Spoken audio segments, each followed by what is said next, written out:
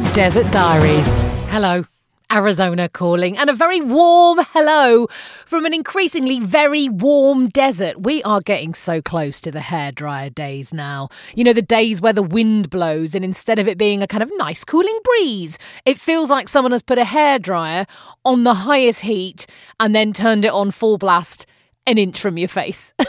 Those days are coming. Which, of course, means that yours and my favourites are back. Oh, yeah, the Scorpions. And boy, are they back. More on that to follow, but a little bit of a different one for this episode, as I really wanted to share with you the incredible experience I had in London at the end of April, because, well, I ran a very long way, as I'm sure you're aware. Since being, kind of, quote, gently persuaded by Mel and Holly from Her Spirit, an amazing organisation that encourages women to get fit and active, I really recommend getting involved with them very much. It totally changed my life, really. I'd been sticking, though, to my training since that gentle persuasion, and who knew? It's quite a lot of training for a marathon. I do remember after a month or so running 7 miles and thinking, wow, I never thought I'd be able to run 7 miles. And then in the same breath thinking, how on earth am I ever going to run an extra 19.2 miles on top of that? It is just mind-boggling numbers. And I do remember Dave turning to me at the time and saying, lucky you don't have to do it tomorrow then, eh? And he was right. And I think that was the moral of the whole exercise. It is a real exercise in faith, actually. You don't know if you're going to be able to do the thing that you want to do, but you just have to keep moving forward, one foot in front of another. I mean, literally, and trusting that even though you don't know if you will ever be able to make it until the time comes, all you can do is give it your best shot. And it reminded me of our move over here, actually, when I really didn't know if all the puzzle pieces were ever going to fall into place, but I had to cut ties and make bold, irrevocable decisions anyway in order just to move forward. It was such scary stuff. And as an aside, this weekend marks 4 years since we arrived here in Phoenix, Arizona. 4 years since Laptop Man. 4 years since the pets jetting in. 4 years. It's just gone in an absolute flash. Life, eh? Really is over before you know it. But back to the running. And as I said, I did follow my training plan to the absolute letter. My longest run before the marathon was a couple of weeks before the race, and I did 18 miles in 32-degree heat. I'm not going to lie, it was horrendous. Nothing. I had nothing left in the tank. I had to run into a drugstore lobby twice just to be in the aircon for 30 seconds because it was unbearably hot. Had to run in and get extra water 4 times. I must have drunk about 5 litres of water. It was genuinely awful. And as I said, when I got home, I mean, there was nothing left in the tank whatsoever. I mean, yeah, I've run 18 miles, I was thinking, but where in the holy heck do I find another 8.2 miles from? 8.2 miles. That's quite a long way that I would still have to go. A friend of mine did say to me, look, you've done 18, you've done it in that heat. The next 8 miles, the crowd will carry you through. Again, I'd never experienced it. So I was like, will they? Will they really? 8.2 miles, quite a long way to run. So it was kind of with that enormous question mark hanging over me that I got on the plane to London for the second time in a month. Madness. Didn't sleep as much as I would have liked on that flight. I was so nervous. And I arrived in London and immediately schlepped all the way from Heathrow on the Elizabeth line to XL in East London to pick up my race number. Wow, what an atmosphere. What an atmosphere there was in there. Have a little listen to this. The music was so loud, it was like a full-on rave going on. It was just electric. And I was immediately sucked in by the vibe, and I bought several pairs of London Marathon socks and a London Marathon t-shirt, and I had to restrain myself from buying all the merchandise. It's a bit like when you go to a concert and you have to say, no, I do not need, nor do I have the money for an Elton John bomber jacket that I will never wear, but I'm very attracted to right now because I'm at a gig. Another really weird thing happened at XL. My knee started really hurting me. I was almost limping at one point. Ignore it, my lovely friend Rose said, who I met up with at the show. It is just maranoia. What's that? I asked him. Is it a kind of ligament?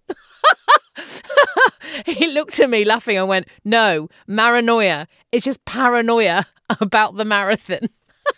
I wasn't feeling the sharpest tool in the box at the time, so I got over myself and then carried on my mammoth journey to South East London, where I was staying with my sister-in-law.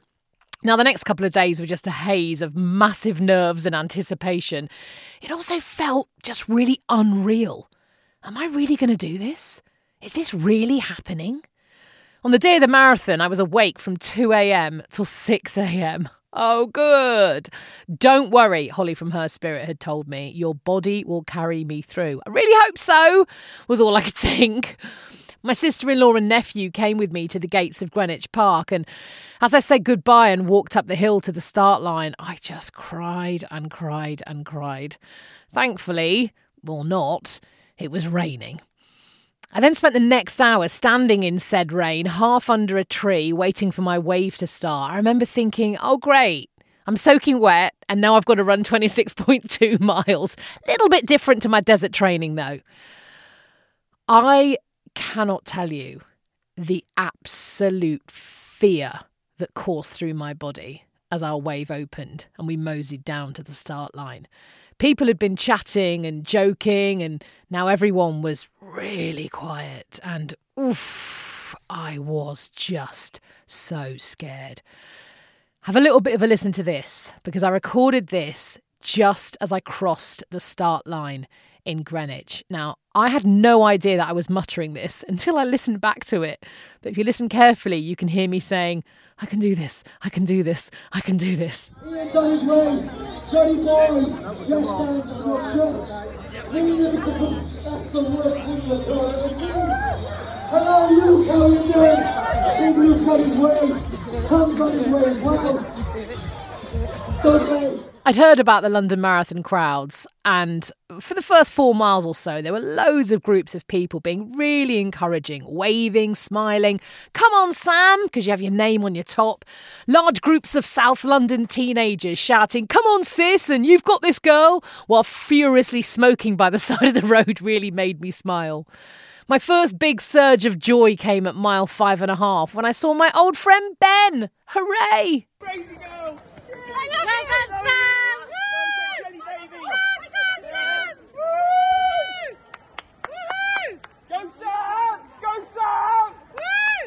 My sister-in-law then screamed out my name just as I got to Cutty Sark at mile 6, giving me another massive boost. And at that point, wow, that's when everything changed. The crowds, despite the drizzle, tripled in size, and they were just screaming. The best of humanity, just rooting for you. Have a listen to Greenwich Town Centre. Listen to the people just shouting my name.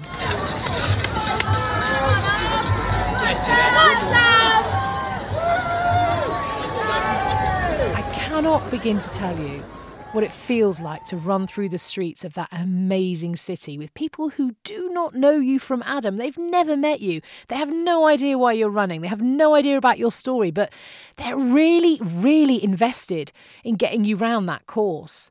I'm not talking about people giving you a friendly wave and a quick, well done. I'm talking about people leaning over the railings, reaching out to you and screaming, come on, Sam, come on, you can do it. I mean, really, really giving it their all to give you that energy to get you round. It is bloody amazing. It's amazing.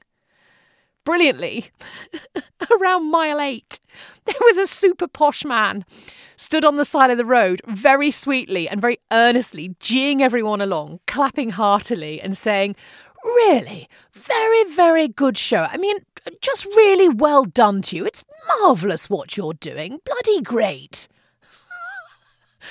All of the characters were London were out there. It was brilliant. And the banners, I lost count of the number of ones that read, you're running better than the government. And you're running faster than my energy bill, and that's saying something. It was just the best of British humour as well. Fantastic. Mile 10 was suddenly upon me. And then the next thing you know, I turned the corner in Bermondsey, and there, was Tower Bridge. I actually screamed when I saw it. I hadn't known where I was. I was just head down, plod, plod, plod. And then there it was. And I'd remembered 3 weeks before sitting on a train, crossing another bridge in London and seeing Tower Bridge and thinking, blimmin' heck, I'm going to be running over that soon. But I had not, for a second, thought that running over that bridge would be one of the best experiences in my entire life. I feel emotional now, just thinking about it. I wish I could do it again. Oh, it's magic. Here I am then, running over Tower Bridge, and listen to that crowd. And again, I had no idea I was saying this, but you can hear me amongst the screams going, oh my God. It was just incredible.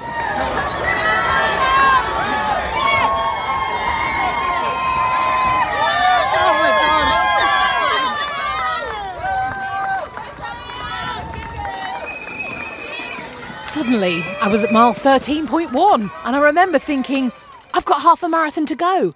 I can run half a marathon. I've run half a marathon in the past. I can do it.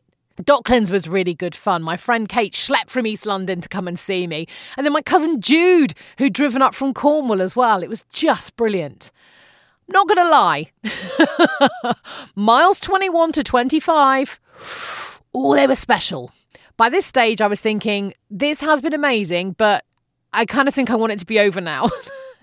People around me were walking, stopping, stretching. Some people were sitting down on curbs. My legs started to feel like they were operating completely independently from the rest of my body. And I thought, oh man, here it is. Here's the wall. Oh my God. But I kept going. I kept up my plod, plod, plod. You run through an underpass around mile 24 and a half, and then suddenly, there you are on the embankment. Big Ben right in front of you, the London Eye to your left, and then there it is, the 25-mile marker. You got just over a mile to go. So what did I do? In my excitement, I sped up. A bit too much, forgetting just how long a mile actually is. And when I rounded the corner to Birdcage Walk, there was a huge sign saying 600 metres to go. And all I could think was, oh, that's quite a long way. And then the weirdest thing happened. I turned another corner and there it was, the finish line. And I know everyone's experience is going to be completely different. But a voice I was not expecting to hear appeared in my head, and it said, oh no, don't end, don't be over. How bonkers is that? But I did cross the line, and then whoosh, all the emotions. I think I hugged about 6 people, whether they liked it or not, and yes, I cried, but I was almost too happy to cry. What a feeling. My gorgeous friend Chris in New York was tracking me and managed to capture the moment that I crossed the line on the live stream online. How cool is this? My favourite part, Lucy the dog getting very excited and barking. There she is! Go on, Sam! Yeah! So, wow, I've run a marathon. Thank you so much if you donated to my fundraising page for Breast Cancer Now. There is just about still time to donate if you can spare £1 or £2. I've put a link in the notes to this episode if you can. I'd so appreciate it. But every single pound and every single word of encouragement just meant and means so, so much. So really sending you a lot of love and very big thanks. I ran a bloody marathon. Who would have thought it, eh? Just shows. Do the things that scare you. They are always the best things to do. After a glorious day of recovery, I then jumped on a plane and slept pretty much all the way back to Phoenix. I actually fell asleep whilst eating my dinner, my hands still on my knife and fork. And when I woke up 4 hours later, the absolutely amazing cabin crew on that American Airlines flight had saved my dinner for me and brought it back. They were just brilliant. I'd been home just minutes, blinking hazily through the jet lag when the 11-year-old got home from school and shouted, "Guess what? When you were away, we found 2 scorpions in the kitchen. 2! One of them stung the dog." No place like home, eh? I'll see you in the desert.